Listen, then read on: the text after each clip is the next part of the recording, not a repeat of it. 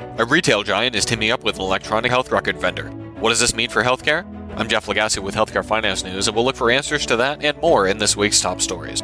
Major retail player Walmart has announced that it will begin using Epic's EHR in its healthcare centers starting in Florida in early 2022. According to Healthcare IT News, all of Walmart's health and wellness lines of business will eventually be supported by the Epic platform as it's rolled out.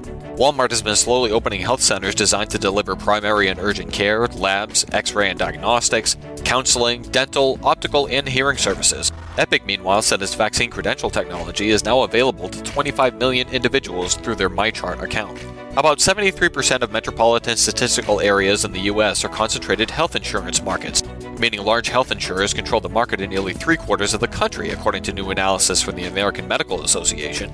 As we see in Healthcare Finance News, most health insurance markets in the U.S. are highly concentrated, which the AMA said leaves millions of Americans with more limited health insurer options. Of the 384 MSAs examined, 280 were classified as highly concentrated, according to federal guidelines.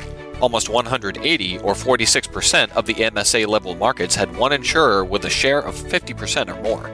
Finally this week, Amazon is adding to its Halo fitness tracking line with a new wearable, the Halo View, plus workout classes to rival Apple Fitness Plus and meal planning. Moby Health News reports that the Halo View allows wearers to track health metrics like activity, sleep quality, and blood oxygen levels. It provides live workout tracking as well as movement reminders and text messages. Unlike its original Halo wearable launched last year, the device includes an AMOLED screen. Wearables are a big business. A report by the Consumer Technology Association predicts the market for wearables will generate a record-breaking $487 billion in revenue this year. I'm Jeff Lagasse with Healthcare Finance News, and this has been Top Stories.